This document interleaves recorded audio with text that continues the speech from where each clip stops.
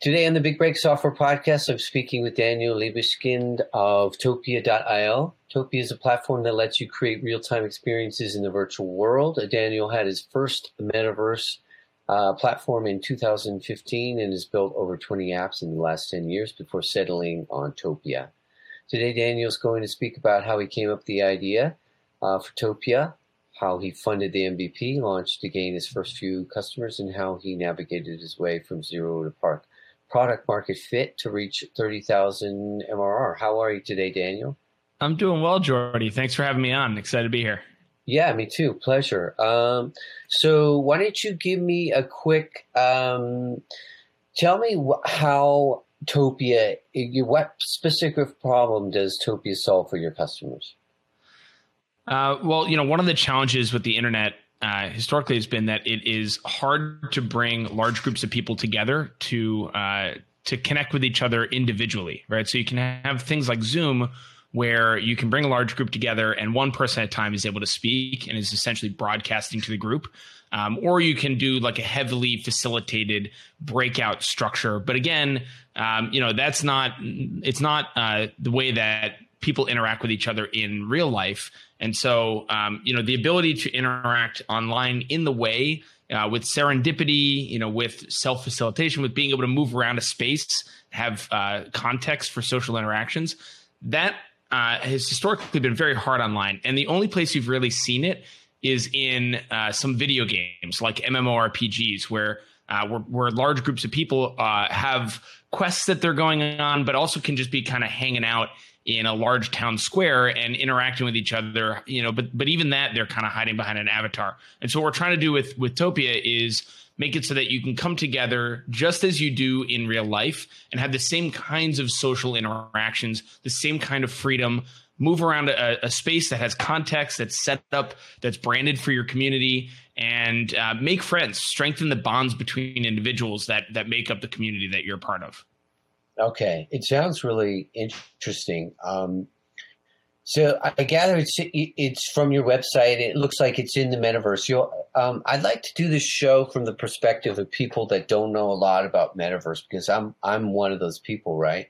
And imagine you're going to come across people that like, oh, this sounds great, but I don't know anything about the metaverse. Does that mean I can have the app? Questions like that. So why don't you tell us first of all, like, do we need to be in metaverse to use your app? I love it. Yeah. So the metaverse really is kind of like the term the internet, right? It is kind of a holistic phrase that means a bunch of different things and nothing at the same time. There is no, just like the internet is not one thing. There's not one platform. The metaverse is just the evolution of the internet, right? And it's the evolution of the internet in two ways. One is from the internet historically is very asynchronous, meaning, something like email or Facebook wall, somebody writes something and then sometime later another person responds or comments. That's asynchronous interaction. So the evolution of the internet from that sort of interaction to something that's synchronous, that's real time.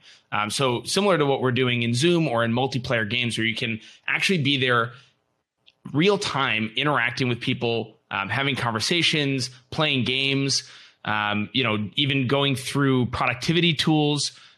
People that use Miro, for example, and can see, or Notion, and can see other people editing real time with them, or Google Docs. Those are synchronous interactions, right? And so that's one aspect of the metaverse. And then the other is what people refer to as Web3.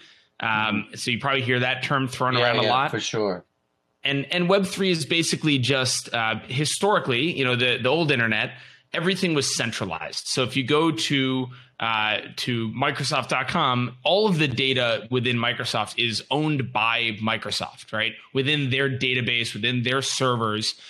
And Web3 is a move from centralization, the centralized internet, towards a decentralized internet, where you have the databases are no longer owned by an individual company, but instead are collaborated on by the entire world. And when you hear the phrase so blockchain, like nodes and stuff, nodes and blockchain really is just a consensus mechanism. It's a way for people to collaborate with each other trustlessly, right? They don't have to actually trust each other. There's a mechanism that has been invented to allow us to all collaborate on the same database and have that data, the transactions, be correct. And the reason this matters is because now you can, in theory, have your community or assets or experiences or whatever live in this public database, and then have interoperability where every application across the internet can pull from this public shared backend, public shared database, which is a decentralized blockchain database. I see. So you're sort of like mixing and matching with different apps all on the basically this new network, I guess. Yeah, that's exactly right. But yeah. That's the right way to think about it. And so the metaverse is really the combination of the real-time experiential interactive internet and the decentralized shared interoperable internet being smashed together into one unified system that is referred to as the metaverse. Okay. And so, I mean, you mentioned like 2015 that you started working on this. That to me, like, wow, that must have been like real primitive stuff, right? I mean, what was going on in 2015? Yeah, so I had my first what is now referred to as metaverse. At the time, there was no real term for it, but it was a way for fitness instructors to create their own fitness universes online, essentially, with their own branding, their own schedules, and then teach live interactive classes where they could see other participants and participants could see one another. So it was very much this real-time internet. It's been a big passion of mine since I actually discovered a technology called WebRTC, which is Web Real-Time Communication. It's one of the things that's powering this entire real-time revolution that's occurring. Okay. And so, at the time, nobody was really doing this. In fact, a lot of PMs that I talked to, product managers, even at big tech companies, I was kind of, I was out there talking about this real-time internet, and a lot of people are telling me that that's stupid, that is not the future. The future is more asynchronous. There's more leverage in that. And that's true, right? One of the challenges with synchronous, with real-time, is that you need people to come together at the same moment. And that's true. Yeah. Is a challenging problem, can be a challenging problem. Whereas, asynchronous platforms like TikTok or something, there's a huge amount of leverage, and you make something once, you put it up there, and then millions of people can see it.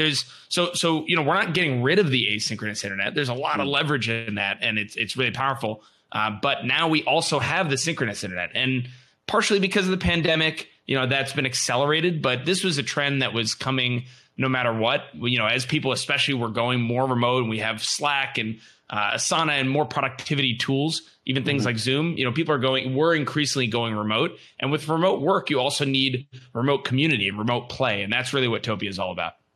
Okay. So as I envision this, then the way to get around the problems with being synchronous is like a scheduling. So say, okay, we're going to have this event, and we're all going to show up at the same time. That's how we're going to solve that problem. Is that essentially why you decided to just like scheduled events? Well, so scheduled events are a great way to create density and to bring people together at the same time. But Topia is not necessarily an event platform. It's not like Hopin or Remo. We actually have persistent spaces. So a lot of people are using these as the town hall of their community, right? But you can do both. You can have a town hall where people hang out. As an example, we hosted 20,000 people for Burning Man last year and the year before. We did Virtual Burn.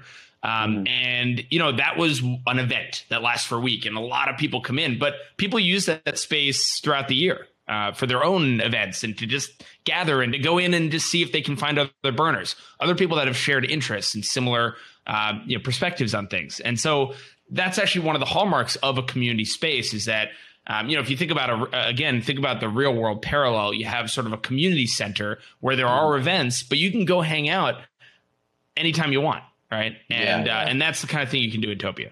Okay. So I envision now, because I'm so clueless on metaverse and this sort of new emerging web, that you need like the glasses, right? The virtual reality glasses and stuff. Is that something like there's like, I imagine like you go into this portal only because I've seen Ready Player One and Red Snow Crash and stuff. I just imagined it that way, but it's, that's sort of the vision in the future. Is that like, does that just like enhance it, or is that the people that have the kit, that they go in and then they're like sort of more able to easier interact? Or because I've seen it like with game, I don't game, but I've seen like the rooms in the games. I can understand that concept. You know, you're talking with like 10 people and you're playing in a group and stuff. That I can totally get. But I'm just saying, in terms of your platform, is it like you need to kind of go in and have all this kit to kind of interact and stuff? So Topia is actually browser-based. We don't need VR headsets. In fact, it's actually audio and video. So we use WebRTC. Okay. You're basically in a big game canvas that's 2-dimensional, 2.5 dimensional. We want to make it incredibly accessible, and you just click and move around. And when you're near people, you connect on audio and video. So it's kind of like what people are referring to as proximity chat or video or spatial chat. And it's funny that you bring up Snow Crash and Ready Player One. Snow Crash is what kind of invented the word metaverse, and it was a warning. It's a dystopian. It's a book about the dystopian future. The metaverse was a very dystopian concept in Snow Crash, and Ready Player One, frankly, I think is also dystopian. You know, our goal is not to replace the real world; it's to enhance access to communities. Because instead of take Burning Man as an example, 70,000 people go to Burning Man every year, but it's very expensive. It's very elitist. It's really only for like wealthy San Franciscanites and wealthy people all over the world. But the ethos of it is something, and the idea is something that people are trying to spread to millions of people and have a gigantic community. And so you can have that in-person event, and you should have the in-person event. It's beautiful. In-person events are incredible, and the energy is different. But especially something for Burning Man. I've never been, but I mean, I just know it's very visual and it's so creative, and it's the whole experience of having like sand in your teeth and stuff like that. Exactly. But so I want to know, like, how was the Burning Man, the virtual Burning Man, received by all the burners? Like, was it mostly just new people trying to check it out, or how was it received by the community in your platform? It was really funny. It was very polarizing. A lot of old burners were like, this is not Burning Man, right? And they're right. It's not. It's not meant to be a replacement of Burning Man. I think, right? Yeah, and some people got defensive of that, right? This is not going to replace Burning Man. Yet I agree, it shouldn't replace Burning Man, right? I've been to Burning Man the last 6 years that it's existed in a row. I love Burning Man in person. I love in-person events.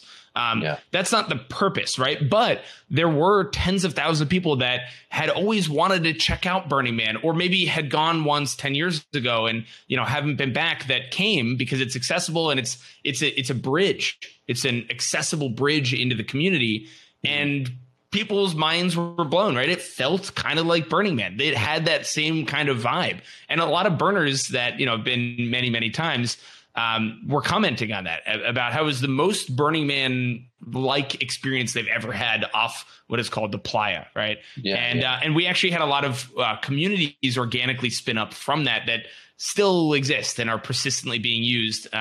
And a lot of those people actually never met in person and are these online communities of people that are kind of best friends, and they see each other, right? So it's not like a community forum where you're typing anonymously behind a username and you don't even know these people.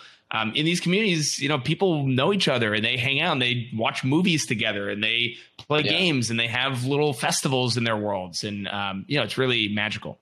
Okay, cool. So something that I'm familiar with, and probably some of our listeners are too, is like something like a discourse. Is there's community in there with rooms and stuff. Although it's more centralized, I think, because there's sort of a company behind that that manages that. Are we talking about the same sort of functionality with discourse? You mean Discord? Like the Slack? Discord. Yeah, exactly. Yeah. So you can think about this somewhat similarly. That's an asynchronous, community platform for the most part. They have some functionality, like they have a Clubhouse feature now where you can get into a room together and speak on audio. But this would be the kind of thing that Discord has as well. Now, whether they're going to use Topia or whether they're going to build their own, in the future, every one of these platforms is going to have a metaverse functionality where you can come together inside of some sort of contextual space and interact with people as though you're in real life. It's going to happen, right? And for most platforms, it's going to be a feature.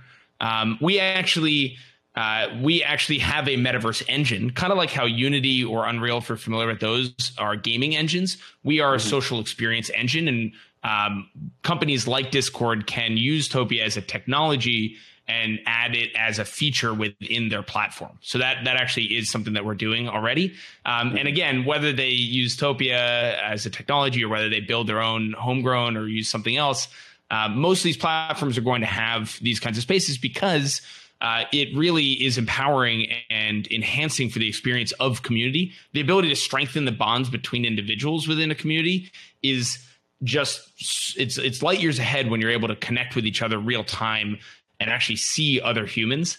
And so, we'll see how this all plays out, and likely there's going to be a bunch of different technologies out there and different types of experiences. I would also point out that Topia is not a fully decentralized company.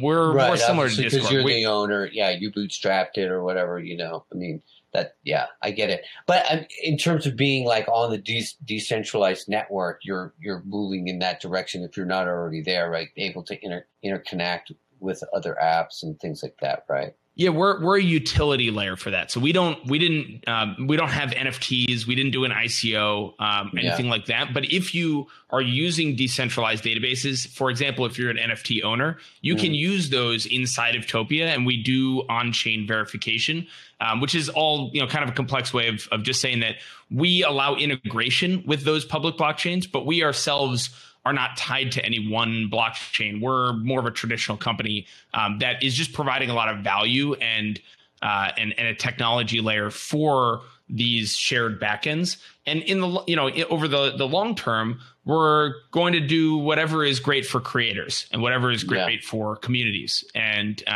right now, there's a lot of interest and a lot of excitement around some of these decentralized technologies. And so, we're trying to build applications that make it so that those communities and those creators can use Topia to create value for all of their stakeholders. Okay, great. I still want to kind of dig deeper into this metaverse. Who do you think is doing it right now? If somebody wants to see an example of, say, like a bigger company that's like doing it right, or like if they want to go in and kind of just like get their feet wet and this sort of experience that you're talking about, this synchronous experience, who do you think? Where can we go?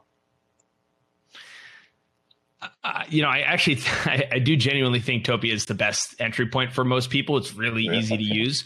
Okay. But I would say enough. if you use something like Fortnite, if you play video games, because I don't game, but most platforms are kind of inaccessible. They're video gaming applications. There are very few that are that have done what we're doing, which is kind of to go the other side and try to start as more of an application. We're riding the line between game and application, but like my 95-year-old grandfather had his birthday party in Topia and he was able to get in, he's clicking and moving around. He would never in a million years be able to play a video game. We very intentionally try to move away from that. I think even something like Zoom, right? It gets you the sense, right? If you think about 6 years ago, very few people were even comfortable with Zoom, and now everybody uses Zoom, and it's second nature. And that actually is people taking a step closer towards this idea of the metaverse. Do you feel like would Zoom consider itself a Web3 company? I doubt they would consider themselves Web3. They still may consider themselves metaverse because, again, the metaverse is the real-time internet and Web3. It's two different things. And each group of developers in each community refers to their concept as the metaverse. But it really is two different ideas. Okay. And Zoom is kind of the real-time internet, right? It just doesn't have really context. Sure. Or like Google but Meet, I don't think they have Web3. Or something like Hangouts or something like that. Also real time, not really Web3. If you're looking for more Web3 type companies, frankly, there aren't a ton that are doing a whole lot yet, but there's things like Axie Infinity, which again are kind of more like games. These are the idea of play to earn. So you go on and you're earning tokens that can then be used across platform. There's a lot of infrastructure being built. The real answer here, though, is that this entire thing is very early. It's like 1992 for the internet, 1993. Oh, really? I was thinking, yeah, and so we're going to have a huge. Yeah. Okay. What's that? I was thinking it was like 1998 or something, like something a little bit more along. That's really early. Maybe, it's hard to know, right, where we are. But either way, there will be a crash. There should be a crash. And just like the .com bubble and crash, what you have in a bubble is a huge amount of infrastructure build, right? Laying a fiber optic cable, people beginning to specialize, a massive community of people that become experts in the technology. Then you have a crash. Which means that the demand for a lot of the talent and for the technology and for the infrastructure goes down.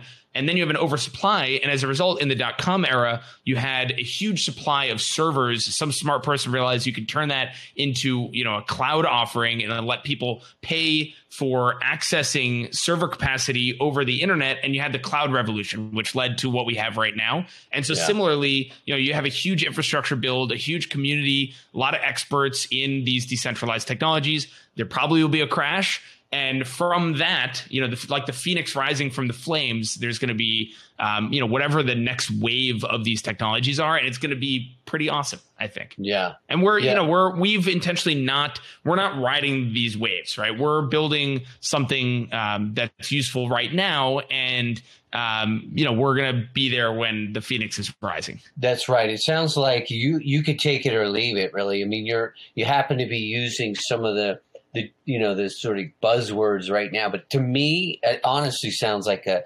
SaaS that's, interactive and, sounds really interesting. I think. That is, we're a SaaS company. Yeah. It's an interactive, it's kind of like, it's like Zoom where you can build worlds and people can move around and they're persistent. And, we have 1,000-person companies. We have a 10,000-person event happening tomorrow. We have gigantic enterprise events, we have weddings, we have birthday parties. Those are the use cases for us right now. But I believe in the decentralized internet. I think it's an inevitability because it's really good for creators and communities. Mm-hmm. And so, I believe it, and I just think we're really early. Yeah, fair enough.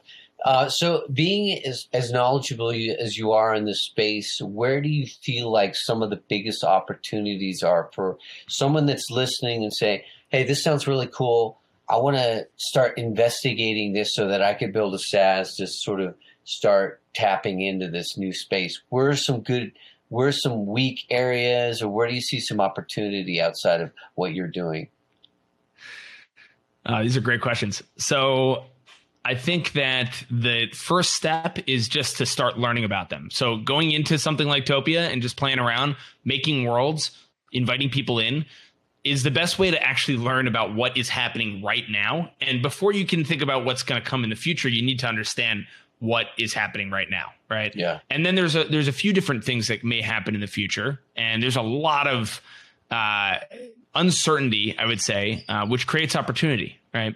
And there's infrastructure plays. There's building businesses on top of these platforms. It kind of depends what kind of entrepreneur somebody wants to be. But just like, even in the early days of social media, understanding the platform allowed people to then become influencers if that's what they wanted to do. Or there was an entire generation of tools for managing social accounts, right?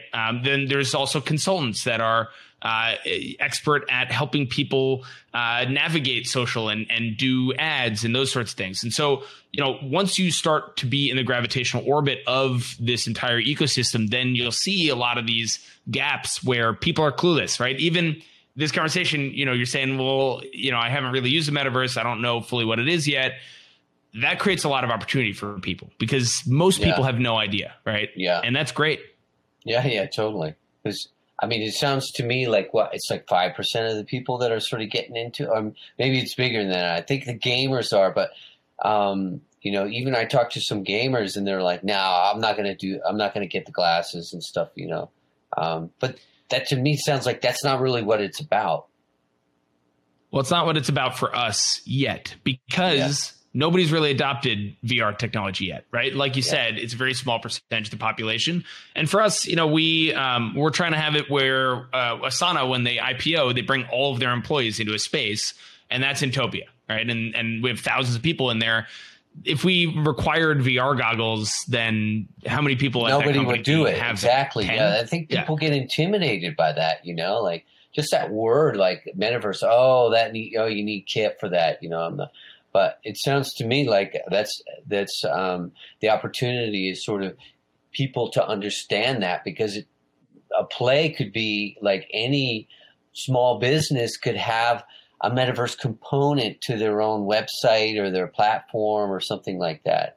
Is that right? Or other SaaS companies too could have this too, right? Think about this, right? Every company has their own website, right? Yeah. You have to have a website if you're a company or a brand or a foundation or anything.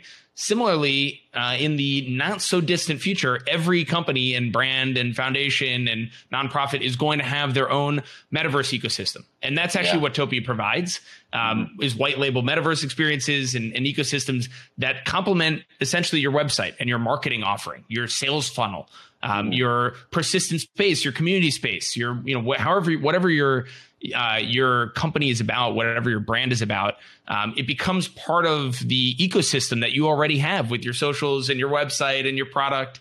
Metaverse it will gradually just tie into that. And it's not going to be like, a snap of a finger and now everybody's in the metaverse. It's going to happen very gradually. And things like Topia, we're trying to be a bridge towards that rather than saying everybody needs to be in VR headsets. That's unrealistic. And frankly, with a headset on, there's no way to see people. And for us, it's all about human connection. It's about accessibility. It's about consent-based products. And, VR just is not there yet. Yeah. Okay. That makes sense. So, going toward how you created Topia, is the angle that you're headed towards now is kind of like, integrating with other software as a service companies, like for example, you say Asana. Is you going to have Topia inside of Asana, or is it Asana's just using Topia? Right now, companies like Asana are using Topia to bring their stakeholders together. We actually have single sign-on, SAML, right? So they're doing these gated worlds where they're bringing all of their employees together or investors and those sorts of things for like an all hands. But we also, we just rolled out something called Metaverse Cloud, which is a way for companies like Asana to actually integrate Topia into their products as well and into their ecosystems. And they can use that for internal purposes, but they can also use it for public purposes. They can allow people, for example, in a signed in, authenticated state within Asana to actually use Topia users or something. Without needing to log in to Topia. And the accounts within Topia then within that walled garden exist within Asana's ecosystem. They can control the data, all of the streams, that sort of stuff. We don't actually, just to be clear, we don't actually have that relationship with Asana. This is just an example of how Topia can be used. Right. But I mean, this is something how it could work is what you're saying. Mm-hmm. And we are rolling this out with other companies, just not actually Asana. Yeah. No, that sounds great. So tell me about the history. It sounds like, when did you start Asana? Topia. So Topia formally began in 2020, but I actually had a platform that was a VR platform called Everyspace in 2018, 2019. And that was a way for companies, brands to create their own VR ecosystems and social experiences. And then basically what happened is, over the 2020s, my plan was to build out what is essentially Topia. But when the pandemic hit, I realized I didn't have 6 or 7 years to slowly build this thing while I was actually working at a different company. My moment was right now. And so, and VR adoption was not there. So I basically threw out my entire VR platform, started from scratch with a browser-based platform with WebRTC, which is a technology that I knew very intimately from my company in 2015 and that I've been experimenting with for the last 7 years. And started from scratch, had our first event 3 weeks after the first line of code. I have specialized over the last 8 years in just rapid prototyping and building things really fast. You're a developer. So I did that in this case. You're a developer. I'm a developer, yeah. Okay. Yeah, I'm a software engineer. What's the stack? Just what do you JavaScript based mostly. We use a lot of different technologies now, but the original prototype was all JavaScript technologies. Okay. So Node on the back end, vanilla JavaScript on the front end. Now we have React for our UI. We have a game rendering engine. We use a lot of different database technologies. There's a lot going on now. Okay. So I got to say, like, for the personality for you, like, to be a developer, you're very, like, outgoing. You're more like a sales guy, right? So I'm like, wait a second, you can't be a developer, Yeah, I built this whole thing from scratch. That's great. No, that's great. So let's go back to this pivot. It sounds like you totally scrapped 2 years of programming for the other one, the VR technology. Like, COVID came. I think we all remember it was March 13th or something like that, 2020. Is that you just realized it right then and you started coding at that time? Did you have a base of what you could use, or like what were you working with to get the MVP going? Yeah, so I actually was building a browser-based game with a friend of mine, and that and the VR experience and my WebRTC experience, I realized right off the bat that I could build something right now that would be really useful to people. And what was really happening is, I was part of a lot of communities that were coming together on Zoom, and it was not that great, right? It was okay, but it was one person at a time is talking and broadcasting to everybody, and it didn't feel real. And simultaneously, communities like Burning Man were panicking about what they were going to do. How are they going to have an event? It seemed like the writing was on the wall to me, that these things were going to happen virtually. And I around the pandemic, everybody knew in March. I was freaking out in January when I saw what was going on in China. I was buying bags of rice and machetes, and I was kind of like an overreactor to the whole thing. But to me, it didn't seem like this was going to be a short.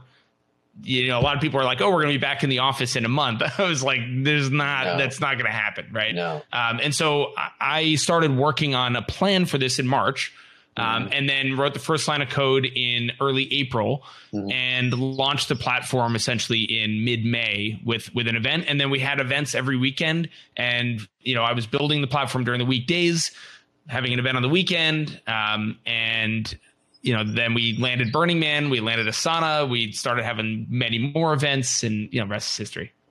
So, and how was it? You mentioned you were working another full-time job. Like, how was that transition? Like, at what point did you say, okay, I need to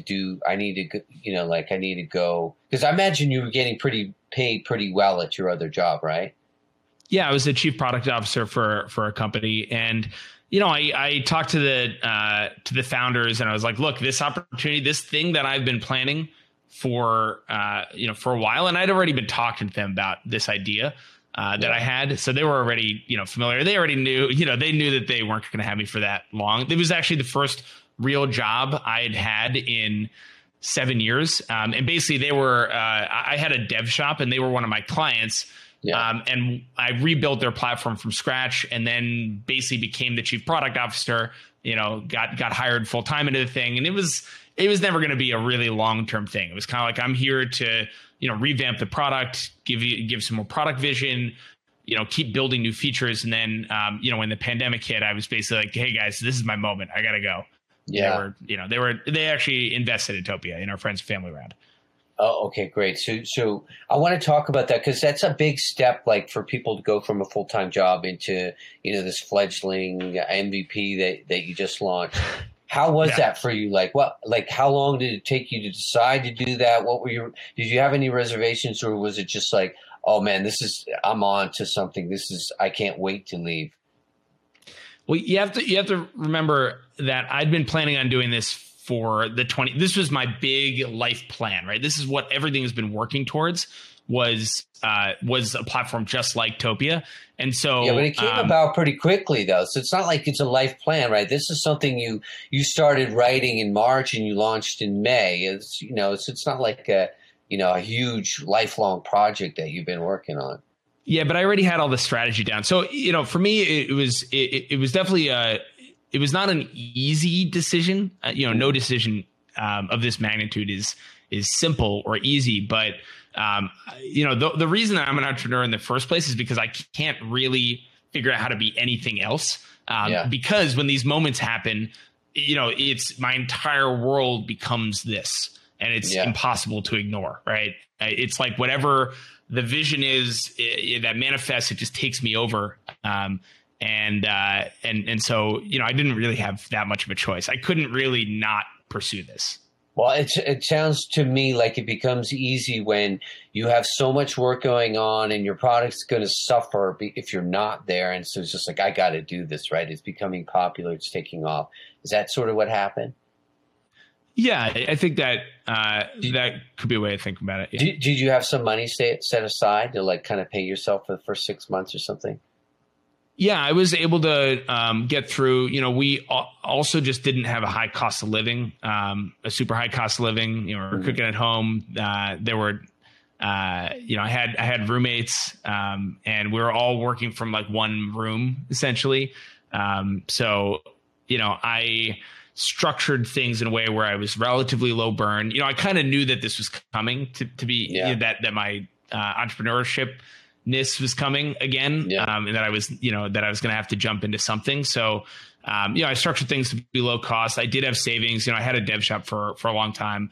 I made decent money as the chief product officer. So I was able to support myself for, something like 9 months, without really needing full-time income. And I think we started paying ourselves in January. So I started this really in April. And then, we started drawing a salary after we raised our friends and family round in January. How much did you raise? In our friends and family was 600,000. 600. Okay. Was that easy to do? Yeah, what actually happened is we hosted Burning Man in August, September of 2020. And at that event, people were freaking out, saying basically, how do I invest in this thing? And so we had a lot of demand. Okay. We did the whole friends and family round in like 2 weeks, and it was from nothing. I was thinking that would be a really good event to sort of, like a launching event or something, kind of introduction. Because, you got all these Silicon Valley guys, all these VCs or whatever. It was good. Yeah, that's great. Why isn't this growing faster, do you think? I mean, to me, this sounds like, like you've got all the things together. I mean, do you have some, it sounds to me like, I talked to guys that launch apps in 4 months, they're at 400,000 MRR. I mean, what do you think's going on? Is there some kind of, what is some of the resistance that you're finding from in your sales? Your sales pitch, I guess. So there's a couple things. One is that, this entire market, this behavior is new, right? So people are not familiar with what it means to go into one of these spatial worlds and how to customize. And so it's a very nascent experience, a very nascent technology. So that's kind of one thing that's just going on in the industry, across the board. Is kind of, it's people are dipping their feet in and starting to experience these things, but it's not like a normal SaaS website or app where you just go on and exactly how to use it. These things are a little bit new. For us, we also spent, our first year and a half, we had 0 salespeople and really no marketing or any kind of distribution. We were very focused on our product and our technology. To build in the way that we did is pretty challenging. We built a lot of infrastructure and a lot of deep technology. We have patents pending on some really critical pieces. If you look across the space, most people are built on top of other companies. There are some big WebRTC companies, for example, TalkBox or Twilio. A lot of people have heard about. MediaSoup's another one. We elected not to do that. We built a lot of our infrastructure and technology from scratch. So as a result, we are the only ones that have some of the aspects of Topia. For example, we have something called peer-to-peer WebRTC technology. So in everything else, like even Facebook's Meta or Roblox or Fortnite or anything, they're sending all of their audio, and if they have video as well, through a server. And there's an encrypted tunnel between your device and the server, but then the server can decrypt it. And it needs to, because it needs to compile things. But that gives an opportunity for the company to be recording everything you're saying and doing, and to transcribe it and then serve you better ads. Right. Yeah. In Topia, we built something called peer-to-peer, which is where it's like the end-to-end encrypted stream. Essentially, is it like a peer-to-peer tunnel? Then it's a peer-to-peer tunnel rather than going through a server. Exactly. Okay. So that's really hard to build. It took us a long time to build it, but we have it now, and we just hired our first salespeople in the last few months. So things are really ramping up for us. But we kind of went slow intentionally and built the product correctly and to be incredibly scalable. And now things are kind of exploding for us, seemingly out of nowhere. But it's really because we were very intentionally moving slowly and just really focused on product. Okay, got it. And so at what phase are you now in terms of your life cycle? Did you just have to go and raise some more money? Like what's your funding at right now? Yeah, we raised in last May. So about a year ago, we raised a seed round from 776 was the lead, which is Alex Ohanian, founder of Reddit, and Caitlin Holloway, and then Bonfire Ventures, 35 Ventures, which is Kevin Durant and Rich Kleiman. Those were kind of like our leads. We had a few smaller ones as well. And, we have funding for another year-ish. We're ramping up our sales. Pretty exciting. We have some mega events happening. I think I mentioned already there's a 10,000 concurrent event happening tomorrow, which is pretty cool. And, big adoption. Our Metaverse Cloud is starting to take off. We're rolling out Topia as an integration into some of the large AAA game studios and big tech companies. Mm-hmm.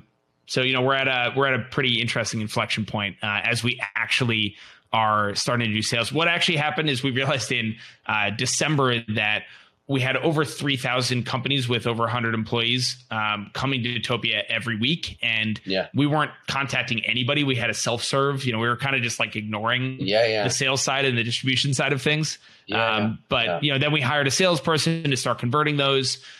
We realized our product is like ready for the market, and we've been hiring. We have people starting, this week, next week, the following week, and we're just, ramping up into our growth.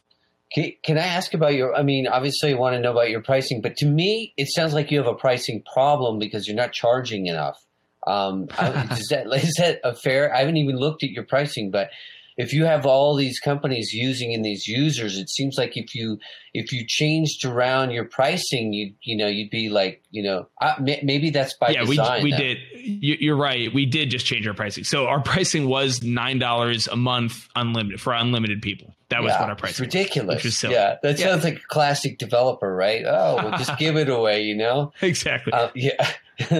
So is that your decision, or did you get like kind of more like is there like a sales marketing guy coming in and kind of help with those decisions, or on the pricing? Yeah, well, just like that sort of side of the business, right? You obviously are technical. You're really good at what you do.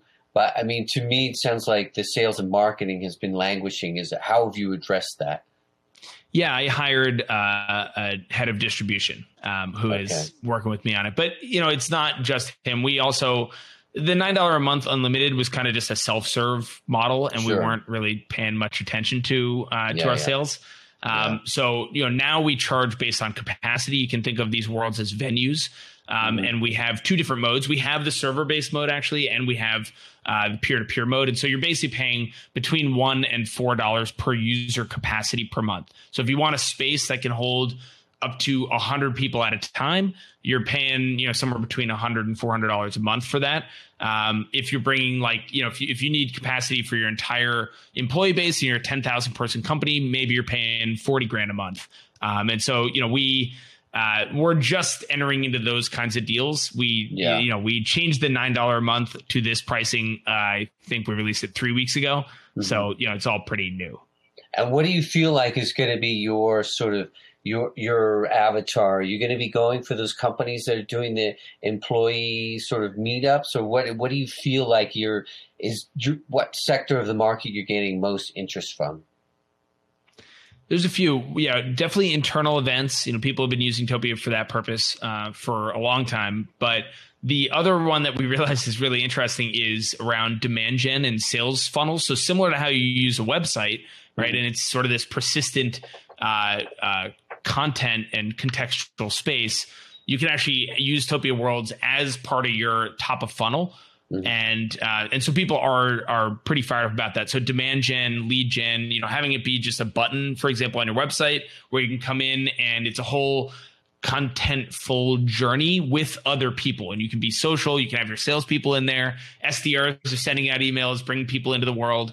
And so, we have a lot of traction in there. And I would say those are probably the two most interesting on the B2B side right now is internal events, all hands, internal festivals, those kinds of things. And then like more that are demand gen, recurring. sales, People marketing. are doing this as recurring, right? You don't want these one-off like a wedding. That would be very difficult to sort of, but like recurring events as people build that into their funnel, like they have monthly webinars, like they kind of, replace that. Yeah, that's right. Yeah, that's right. And then you can subscribe, you can buy a venue size, and then you can upgrade for specific events. So we have a lot of people that, might buy like a 50-person capacity, and then they want to have a 1,000-person event, and they just upgrade. And you can do that all through the platform. You don't even need to contact us.